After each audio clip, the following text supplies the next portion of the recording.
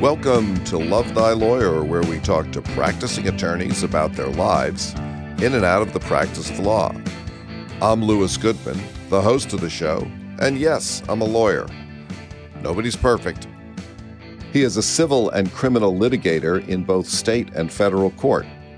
He served with the United States Security and Exchange Commission as a staff attorney and trial counsel. He was a litigator with Wilson Sonsini, and before that served as a deputy district attorney in Santa Clara County. He is currently running for Alameda County Superior Court judge and will appear on the November ballot. Mark Fickus, welcome to Love Thy Lawyer. Louis, thank you so much for having me. I'm looking forward to chatting with you. Well, it's a real privilege to have you on and for taking time out of your campaign in order to join us today. Mark, what sort of practice do you have right now? Well, Louis, one of the things I love about my practice is just how diverse it is. I do a mix of work. I still do the occasional criminal defense case, often pro bono, usually for someone where a client refers me, and I do that just to keep my feet wet in the criminal law pool, so to speak. Right now, I've got a real variety. I am doing some civil rights cases on behalf of an African-American owned business up in Butte County. I'm wrapping up a civil rights case on behalf of a Laotian immigrant in Lake County. And right now, my docket is actually pretty full on some workers' rights cases. I'm representing some union employees who are being subject to various kinds of workplace discipline, usually for retaliatory purposes, either because of race, gender, or sexual orientation. And in the 3 or 4 cases I'm doing right now, actually it's all of the above. I've got cases involving people who are being discriminated against because of LGBTQ status, because of their race, their sexual orientation, by and large. Where are you from originally? I am a rare breed here in that I was born and raised in San Francisco. My dad was born and raised in Oakland, and my grandparents lived in Hayward for most of my childhood before they passed away. Where'd you go to high school? I actually went to high school down in Southern California at a place called Thatcher down in the Ojai Valley. What was Thatcher like? Thatcher was a really great place. It gave me an opportunity to really get an outstanding education. They gave me a tremendous financial aid package. Otherwise, my family could never have afforded to send me there.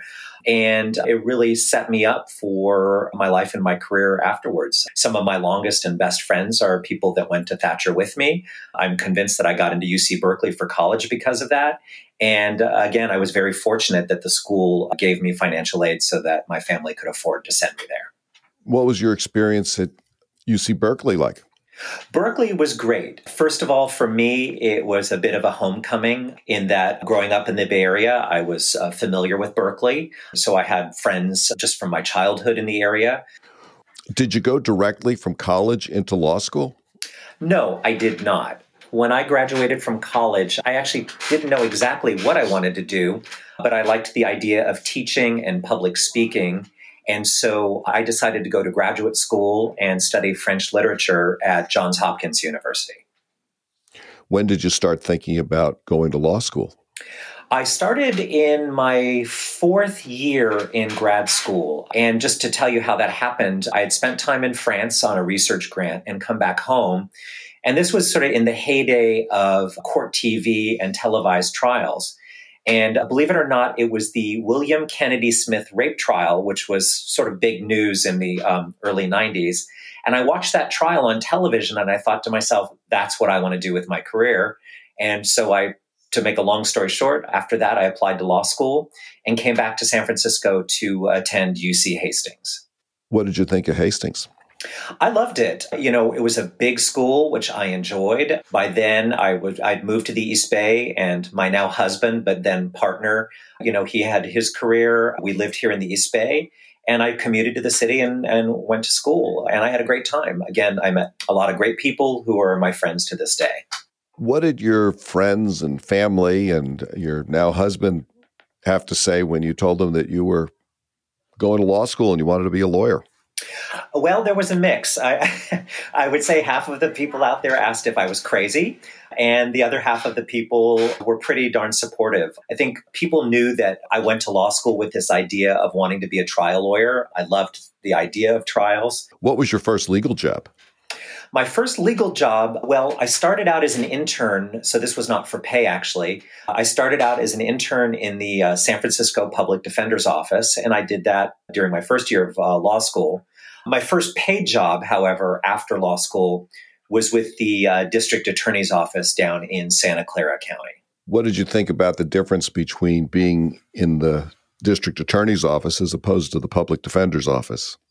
Well, for me, it was a real adjustment. All through law school, I had interned with public defenders, and I think I started my career thinking that that's what I was going to do.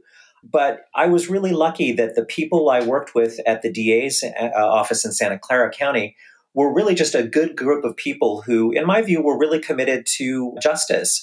And by that, I mean that I learned from and worked with people who used their discretion often not to charge cases, and often to look at cases and look at the people charged, in a pretty holistic way. And I think the view there, and it's one I embraced and one I admired, was not that the criminal justice system was just about punishment, but about trying to get people on a track in life where they can be more successful. And that's something I really appreciated. And I would add that for me, it was a great first job. When I was there, when I started at least, I was only the second openly gay man to work in that office. And I started feeling a little worried about what that might be like, but I loved working with a group of colleagues who judged me for my work ethic and my trial skills and could care less about my sexual orientation. And so it was a really positive work experience with some really talented and thoughtful people. After you left the district attorney's office, you went on to work with Wilson Sonsini and some other pretty heavy-duty litigation firms that had clients in Silicon Valley. Mm-hmm. So how was that experience compared to coming out of the criminal world?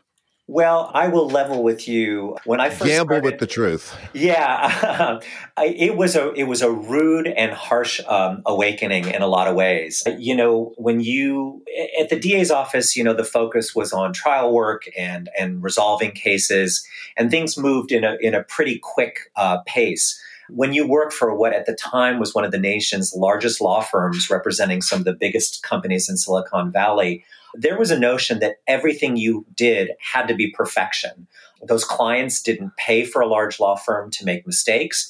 And so it was really a learning experience for me. In cases where I was involved in investigations, I learned how to do an investigation where you left no stone left unturned. And I think where I grew the most was, in civil litigation, a lot more turns on written product, and not just oral skills. I mean, you have to file a lot of briefs. They have a lot of paper associated with them. And I think I learned at a large law firm how to be a written advocate for my client and not just an oral advocate. And the other big awakening for me was starting to litigate cases in federal court. I think when you practice criminal law in state courts, in some ways, it's a little bit like the Wild West. I mean, people are talking in the courtrooms, things are happening at a mile a minute, and there's a lot of activity. And when you get to a federal courtroom for your first time, it's just a very different environment. You've also worked for the SEC, the Securities and Exchange Commission. Yeah. Tell us a little bit about that experience. Well, until my current practice, I would say that my work at the SEC was my favorite gig that I've ever had. And what I liked about it was I liked being the person that kind of got to wear the white hat. At the SEC, we predominantly worked on two kinds of cases, one of which was, corporate fraud, where large corporations were misleading people and investors and getting rich off of misleading people. And in the era when I was there from 2004 to 2011, we were really cracking down on fraud in Silicon Valley. But what we also got to do was to help a lot of what I call like the average person down the street. I did a lot of cases that involved investment scams where someone who could have been my grandmother or my grandfather got cheated out of their life savings on an investment scheme that was just, completely ridiculous, completely bogus. And I got to work for them. Well, you've certainly had a varied career. You've been in a number of different types of practice. And it strikes me that you're someone who really likes being a lawyer. And I'm wondering what it is about practicing law that you really like. There's a lot of different things about being a lawyer that I like. I think for those of us that practice law, there's a bit of a masochistic side to it all, which is sometimes you go into a courtroom thinking that things are going to go your way, and you end up kind of getting kicked in the teeth. You know what I mean? Either a judge doesn't see it your way, or a jury doesn't see it your way. And what I love about it is when that happens, you get one thing, there's only one thing you can do. You pick yourself up by the bootstraps and you try again the next time. And I love the thrill of trial. I just find it exhilarating and exciting. And I don't know if all lawyers feel this way, but I'm rarely happier than when I'm in trial. I just love the pace of it, the dynamics of everything just moving so quick, and the kind of chaos that comes about when you take a case that you've nurtured and loved for years and years and years, and you've handed it over to a judge or a jury for them to decide. If a young person was coming out of school and was thinking about a career in law, do you think that that's something that you recommend? I think it depends a little bit on the person. My daughter has occasionally suggested that she might want to go to law school.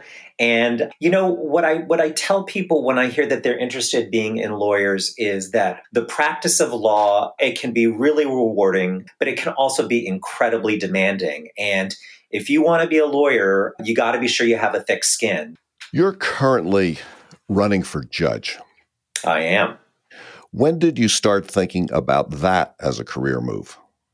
I think the idea first came to me probably 8 or 9 years ago when someone had suggested that I consider applying to Governor Jerry Brown's office to be appointed as a judge. And, I just started sort of turning that notion around in my head. I did take a look at that crazy 100-page or so application. It's not quite that long, but it's a long application.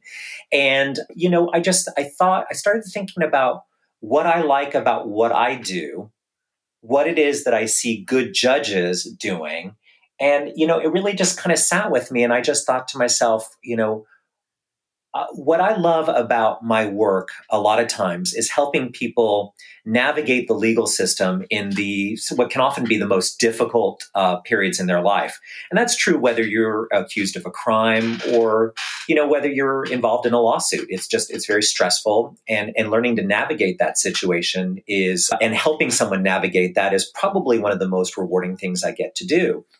And what I realized is, although judges cannot be advocates, the good judges do help people navigate the system by showing the people that come in front of them that they work hard, that they're fair, that they're willing to hear everyone's point of view, and that they're going to do the good work that they need to do in order to get a case decided. How's the campaign going?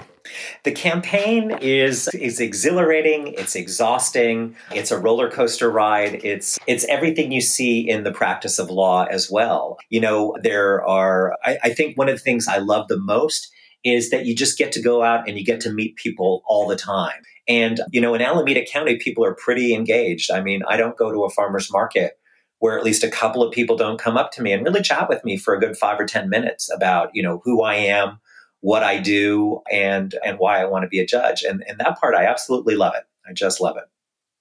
How about raising money? How's that been? Raising money is the hardest part of what we do.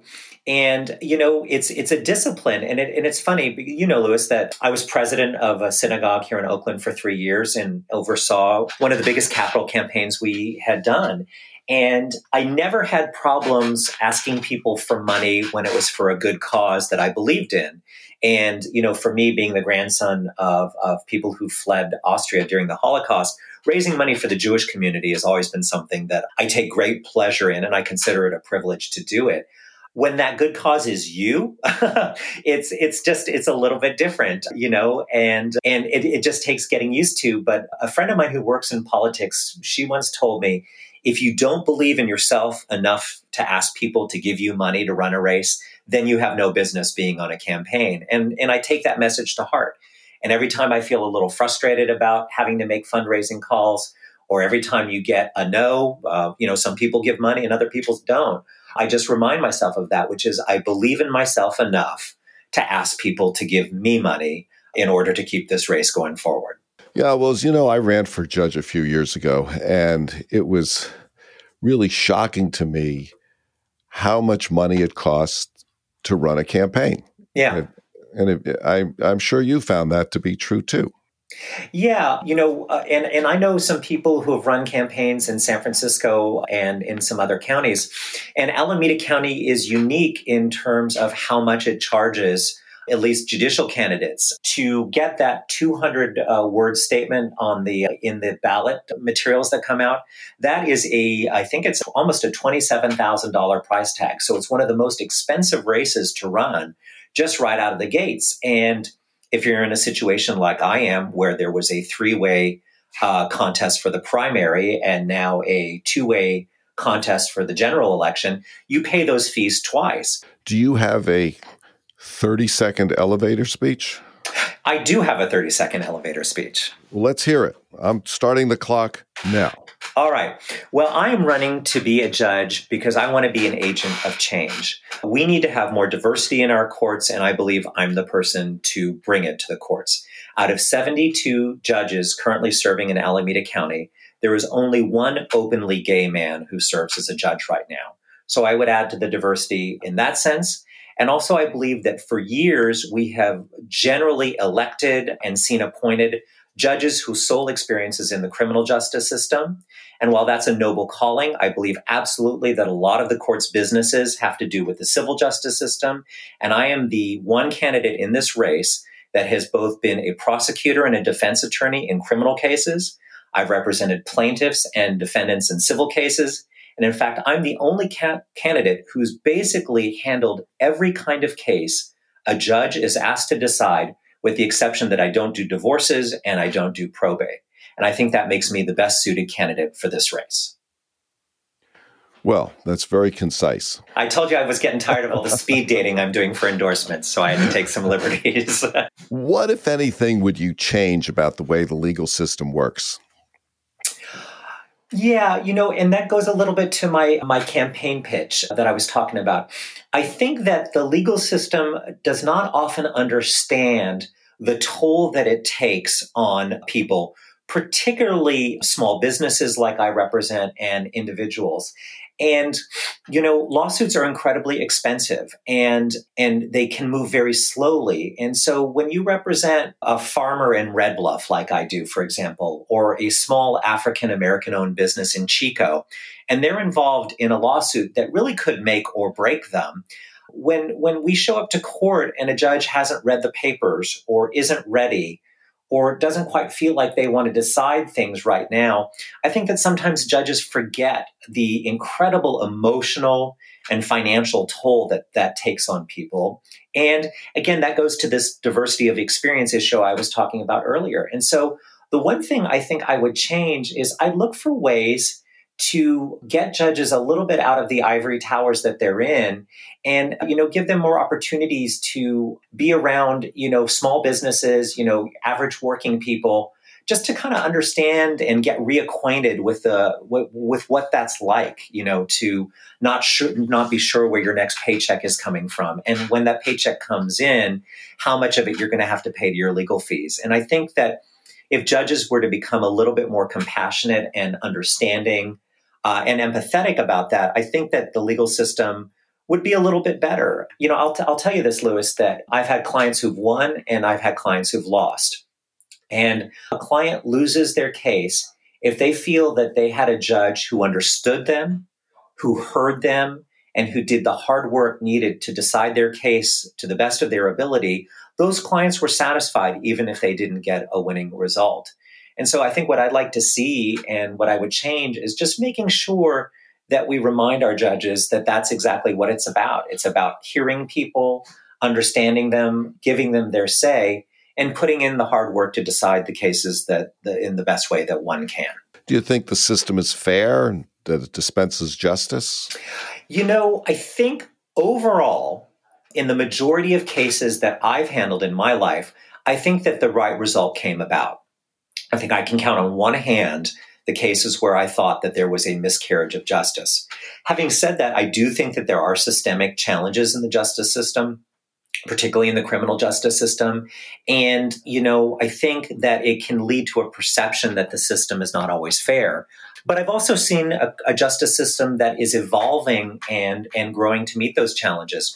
When I first started practicing law, we didn't have much by way of drug courts or mental health courts, or really court systems that looked at ways of looking at the root causes that bring people into the criminal justice system, for example, and rather was more focused on punishment. There's a law, you broke it, you get punished.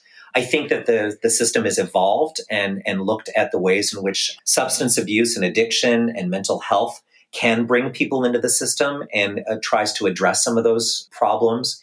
You've been in a very long-term relationship with your partner and now husband.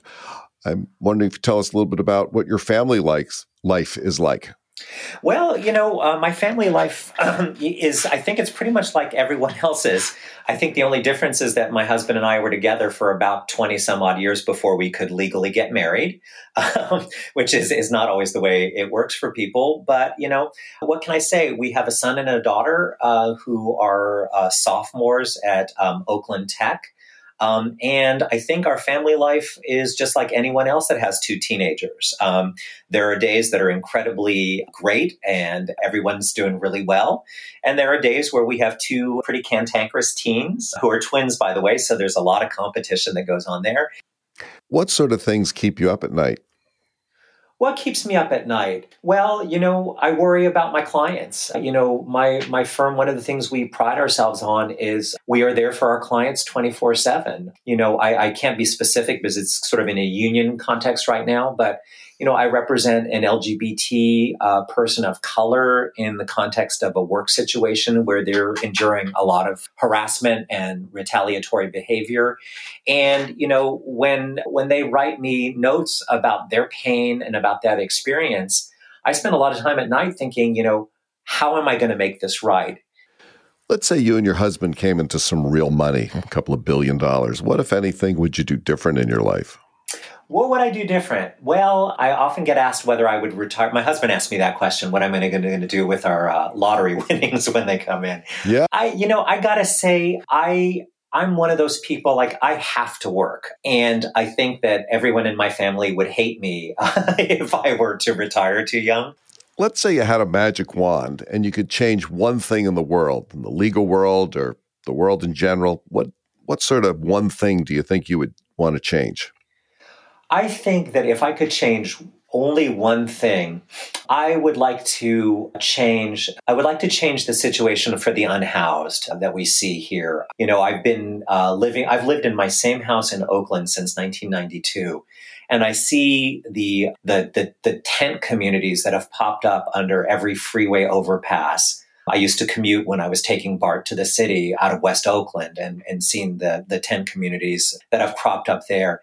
And I think it's a tragedy. And I think it's something that we as a society all bear responsibility for. So I think if I could change just one thing, it would be that I believe that housing for everyone is so fundamental to everything else, from mental well-being to physical well-being to being able to work, that I would love to be able to change that and be able to find a place for everybody to live, because it breaks my heart when I see it every day. Mark Fickes, thank you so much for joining me today on Love Thy Lawyer. I've really enjoyed talking to you and hearing about your career and your judicial aspirations, and I wish you the best of luck in all of it. Louis, thank you so much. I have started listening to your podcast more and more, and I really enjoy what you do. I think you've got a great thing you've put together here, and I just really want to thank you for giving me an opportunity to be a guest on your podcast. Thanks so much.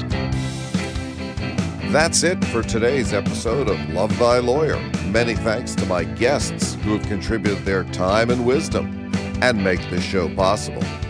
Thanks as always to Joel Katz for music, Brian Matheson for technical support, and Tracy Harvey. I'm Louis Goodman.